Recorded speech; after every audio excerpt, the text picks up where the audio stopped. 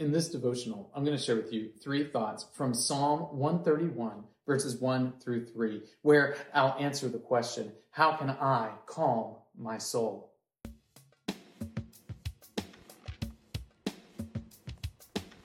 Psalm 131, verses 1 through 3 says, O Lord, my heart is not lifted up. My eyes are not raised too high. I do not occupy myself with things too great and too marvelous for me. But I have calmed and quieted my soul, like a weaned child with his mother. Like a weaned child is my soul within me. O Israel, hope in the Lord from this time forth and forevermore.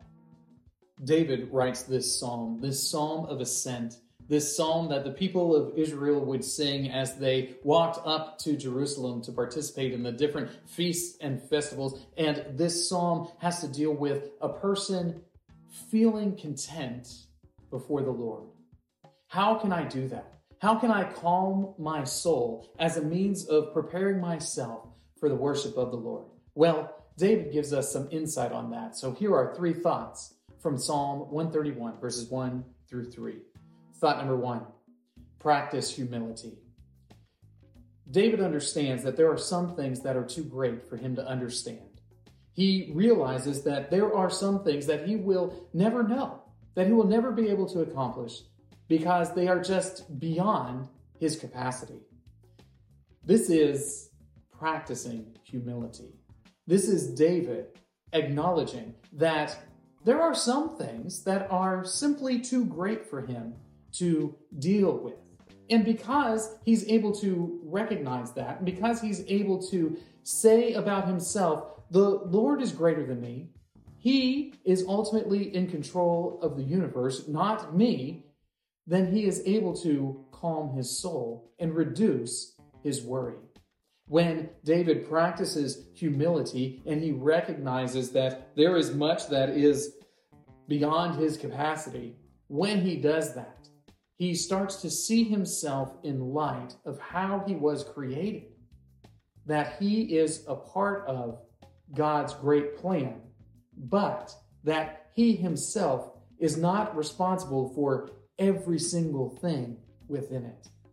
He recognizes the scope of his ability, and when he does so, he's able to put off those worries that so often cause turmoil within our souls.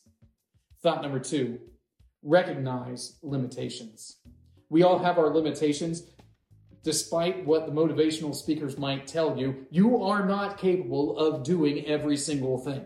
You simply are not able to do it. There is a limited amount of resources that you have available to you, a limited amount of time, a limited amount of energy, a limited amount of intellectual capacity. All of these different things, they have limits.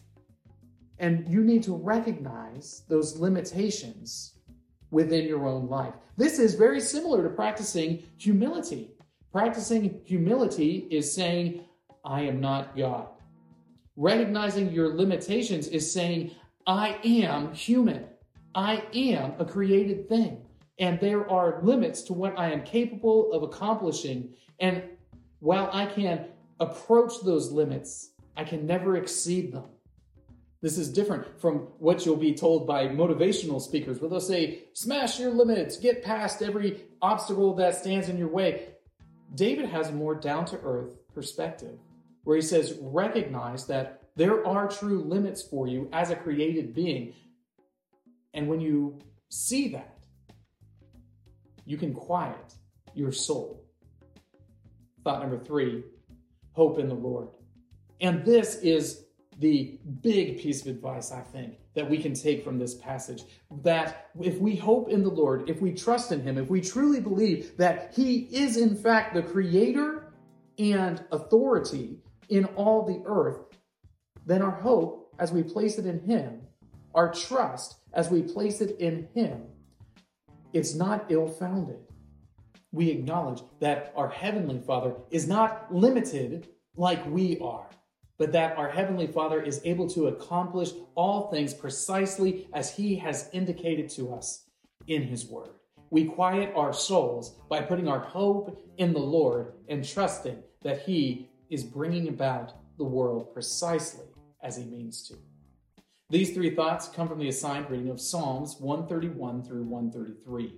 If you'd like to read through the Bible with me, you can do so by joining the Facebook group Through the Bible, where we are reading the text of Scripture together.